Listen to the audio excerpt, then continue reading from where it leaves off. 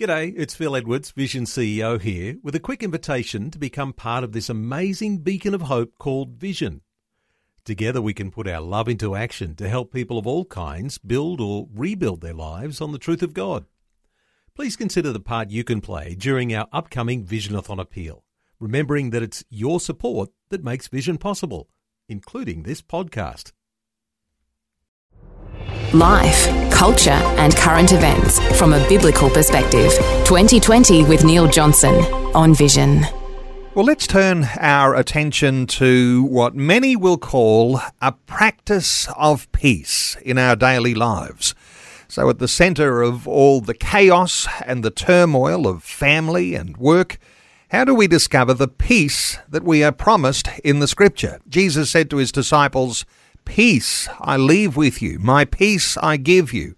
Not as the world gives, do I give it to you. Let not your hearts be troubled, neither let them be afraid." Those words in John 14, verse 27. Well, author Michael John Wood deals with the importance of peace in his latest book. It's called Practicing Peace, Theology, Contemplation and Action. Michael's joining us. Michael, a special welcome along to 2020. Yeah, thanks, Neil. It's lovely to be with you, and thanks for asking me to come. Michael, this has been your life. You've been a priest for 27 years, some of that time working chaplaincy, other times leading a church. And this is the sort of topic that comes up when people are going through all sorts of tragedy and turmoil. Give us your story here and what shapes your thoughts around peace. Yeah, well, it started for me really as a young priest in my late 20s, leading a small congregation, struggling financially, small numbers, like a lot of small churches in Australia, particularly in rural areas, but also increasingly in cities, and realising that the way I had was leading, I was probably starting to do emotional violence to myself and to others by worrying so much and kind of trying to control everything and, lead like the way I'd learnt to lead in a previous life in the business community. And it wasn't particularly effective in a church setting. So I was really wanting to relearn how to lead in a way which embodied the kind of peace that you were just talking about. That peace is not just the absence of conflict, but peace is actually, from a Christian point of view, something which is gifted to us. And I think you used that lovely quote about my peace I give you, not as the world gives. So what was Jesus talking about when he used that kind of language? So that's a question I've been reflecting on for a long time, yeah. And isn't it easy to somehow reflect that the grass is greener on the other side and all of those people over there who look so good, they must be living a life of peace, and here am I, stuck in, and I think your words, emotional violence, that sort of turmoil. And if you've been through some level of tragedy, even to the extent of suffering, what some people say, PTSD, real upsets of how a life functions. When we're talking about peace here, is this something that we can, in some ways, access because we are believers in God? Yeah, well, I think this is why it's a great question. It's one of the reasons I've structured the book in three ways, through looking at it through lenses of theology or reflecting on what we learn of Jesus in the Bible, prayer and action, is that I think the way into peace can come in different ways for different people, but all three ways are valid. So some people will encounter the peace of Christ in particular through the reading of the Scriptures. Some will encounter it through prayer, and some will encounter it just through the way we embody our leadership in practical ways in day-to-day life.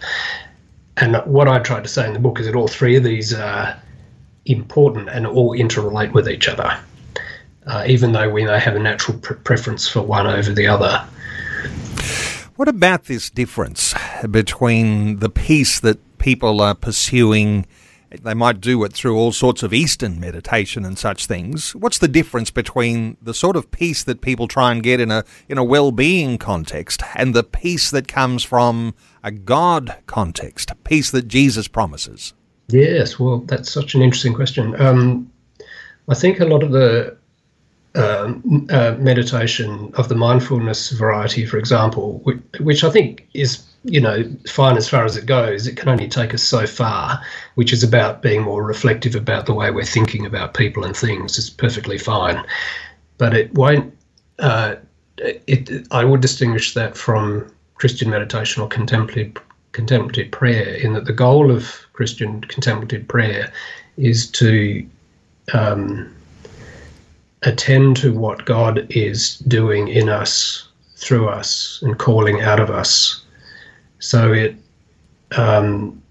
becomes a change in perspective there, not from the way we try to create peace in a kind of a heroic way, but the way in which we allow the Spirit of God, Christ is our peace, so the way we allow the Spirit of God to work through us, that we become vehicles of that, I suppose, or what St. Francis said, channels of your peace, I think that's the distinction I would make.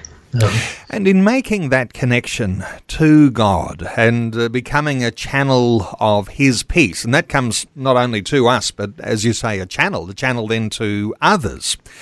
This for ordinary people going through the ordinary daily turmoil, not mystics who spend hours and hours every day just contemplating. The way this might work for ordinary people, how do you reflect on that? Well, I guess I can only speak from my own experience, but I think, and I know this is incredibly difficult for people that live busy lives, and I have. I've got a parent of 2 children and worked full-time for most of my working life, but actually creating little spaces in the day in which we can stop, even if it's just for 5 minutes, once or twice or 3 times a day, but to create pauses in our day in which we can just breathe, actually. That's the starting point. And offer our lives to God and sit. Now that can sometimes... I was on a train the other day where a woman sitting opposite me was not glued to her iPhone, but spent the entire 30 minutes with her eyes closed. And I thought, I wonder what she's doing. I don't think she was asleep, actually. I think she may have been meditating or praying. And so I don't think necessarily has to be in a chapel. It could be on a train or a bus or under a tree or going for a walk at lunchtime and sitting in a park, but intentionally creating spaces in which we can come into God's presence, knowing that God is always there, and giving ourselves over to the great mystery of God's peace. I don't know if that answers your question. It does. And for listeners who are thinking, how do I find that special space? Sometimes we'll encourage people to have a daily devotional time. Would this be the sort of thing you'd make as a routine? And if you're in that devotional time and all you're doing is calling out to God for His help in the chaos that you're going through, to receive something that's going to help you deal with the chaos. Is this how peace works in practice, do you think? Not that the chaos will necessarily cease, but that you'll be able to deal with it in a Jesus-like way? Yeah, I think so. We always have to be a little bit careful in that if we're not careful, we could turn God into kind of a cosmic fixer, that somehow God is there just to sort of sort out my anxiety, and we wouldn't want to inadvertently go down that track. But I think the basic point you're making, which is the intentionality of devotion, is that we get into the habit of decentering ourselves. We are not the centre of the universe, and the entirety of life does not depend on our heroic effort. So we're placing ourselves in that devotion you're talking about. We're placing ourselves at the disposal of one that we circle around rather than everything circling around us. I suppose one way of thinking about that. It does mean, doesn't it, that as we reflect on our relationship with Christ, this is not just a cognitive exercise. It's not just something we believe because we read something on paper, but this starts to get into the real practice of faith, doesn't it, that can affect every area of our lives. Absolutely. I think that's right. Yeah. From the way we walk to the way we talk, to the way we don't speak and listen. And making this practice of what it is to be a Christian believer, even deep things, profound things, real in everyday life. So when you're looking at your book title and you're talking about theology and contemplation and action, I mean, some of these things, like, it sounds like, oh, you've got to have a degree to do those things, but you're actually reflecting on these things for ordinary people in ordinary hustle and bustle and chaotic circumstances.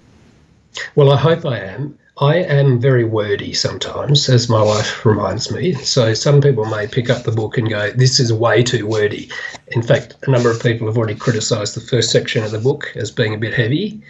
But I hope that people will be able to find something useful in it, even if they jump straight into some of the later stuff around prayer and practice.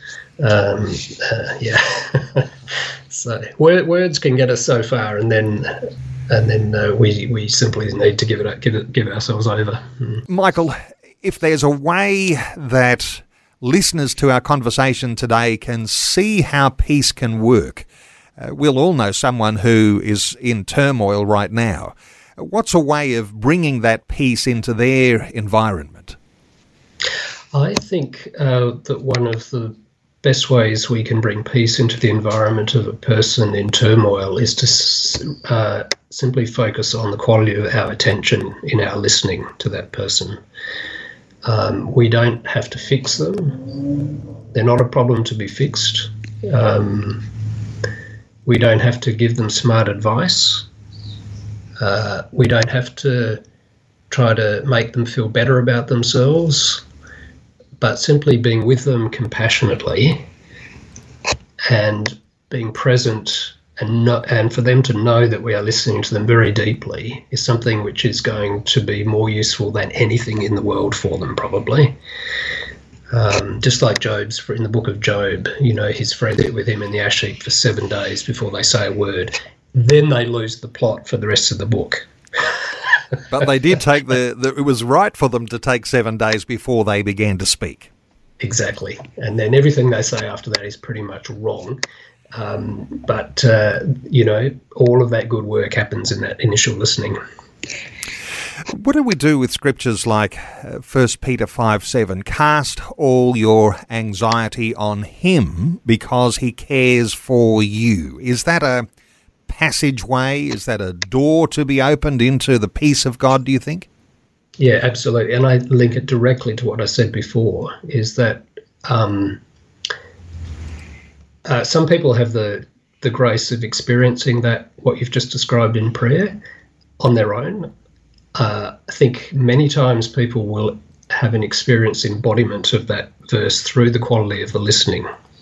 So as we throw our cares onto a person who is genuinely listening to us deeply, we have a sense in which God is caring for us. So it's kind of what I think I heard a child say once, I want a God with hands.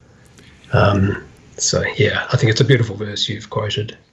And, we're also called on by Paul, aren't we, in Romans chapter 12. If it's possible, as far as it depends on you, live at peace with everyone. So for that person who their peace is not coming from their family, in fact, they might be even experiencing all sorts of chaos, even domestic violence, or that person who is in the workplace and the boss has it in for them every day, you've got to turn up every day. Does the peace of God, do you think, come every day when you're facing the circumstances that actually are very difficult? I think the peace in that sense doesn't necessarily mean to put up, and I'm not saying that you're suggesting this is the case, but I want to make it clear. I don't think moving into toxic environments, whether it's domestic violence or workplace violence, requires us to tolerate things in the name of peace. I think what the peace may be is God giving us the internal security and centeredness to be able to address and name and challenge and sometimes find a way through that violence. Which is endemic in workplaces and families, unfortunately. So is peace, do you think, the product of our relationship with God, more specifically with Jesus, and the way he was able to deal with things even all the way to the cross? Is this relationship, does this really impinge on how we think about peace? Yeah, so I think it's an interesting question about how much is God's work, how much is ours, and how closely linked they are. So I think from a Christian perspective, peace is a gift of the Spirit, one of the fruits of the Spirit. And yet it also is then returned to God in the form of embodied practice. So the way and the quality with which we speak, the truthfulness with which we speak, the humility with which we speak, is all the way in which that fruit manifests itself in our actual relationships. So it is both gift and return at the same time. Wonderful reflection, and those words of Jesus: peace I leave with you, my peace I give you, not as the world gives do I give to you. Let not your hearts be troubled, neither let them be afraid. And for listeners wanting to look that up, John 14 and verse 27. And author Michael John Wood, his new book is called Practicing Peace: Theology, Contemplation and Action, and it's one of those books that's been shortlisted for this year's Australian Christian Book of the Year Awards. Those awards are being presented at the end of August, 31st of August. Michael, for people to connect with you, they can buy the book. Of course, the publishers, Wipf and Stock, you can get a hold of it at online booksellers, and to connect with you personally, michaeljohnwood.com. And for listeners who want to connect on your website, is there any resource there, or how do you like to connect with your readers? If anyone would like to ask questions or provide feedback on the book, there's a contact form in the website. So just click on that, and that will then redirect through to my email. And you can connect with an ebook for your Kindle at Amazon. michaeljohnwood.com. Michael, thanks so much for sharing your thoughts and your insights with us today on 2020. Thanks, Neil. Appreciate your time. Thank you. Thanks for taking time to listen to this audio on demand from Vision Christian Media. To find out more about us, go to vision.org.au.